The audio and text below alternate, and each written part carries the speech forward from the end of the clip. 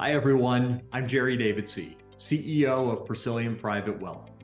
Welcome to Financial Planning Fridays, our weekly video series on financial planning, where we work to simplify wealth management decision-making for our clients so they can focus on what is most important to them.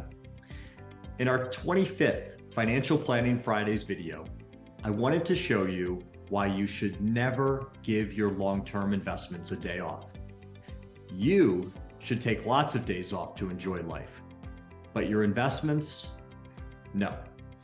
They should remain invested, working for you every single day.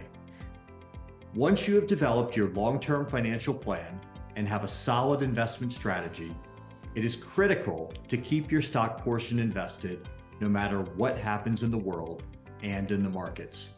And here's why.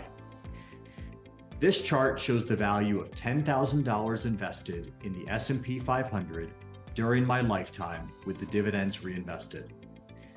Each time there was a decline, many people sold stock to avoid the current crisis because it felt new, different, scarier.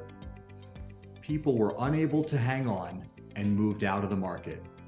And by doing so, they avoided any further decline and temporarily relieved their emotional pain. However, at that point, the truly hard part began. When do you re-enter the market? How do you know when it's safe again? That is an impossible game to play. No one knows. Because most often, by the time we feel comfortable to re-enter the market after one of these temporary declines, the market has rebounded 5, 10, 20% or more, and has usually done so in a hurry. In fact, I can think of two recent examples. The first is March 9th, 2009 until March 26th, 2009. The S&P 500 was up 22% in just 14 trading days, and we have not seen the March 9th price since then. The second and more recent example is March 23rd, 2020 until April 17th, 2020. In about 3 weeks, the market was up more than 28%, and we have not seen the March 23rd price again since then.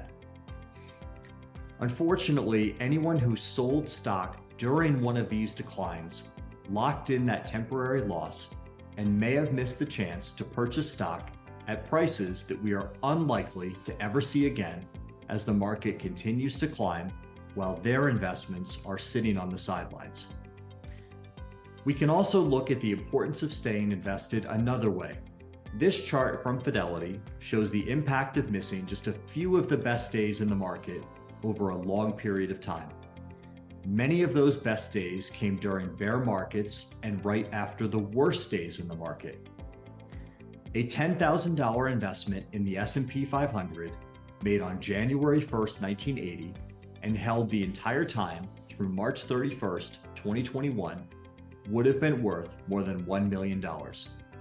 However, if you missed just the 5 best days over that same 40+ year period, you would have missed out on more than $325,000 in gains from just 5 days.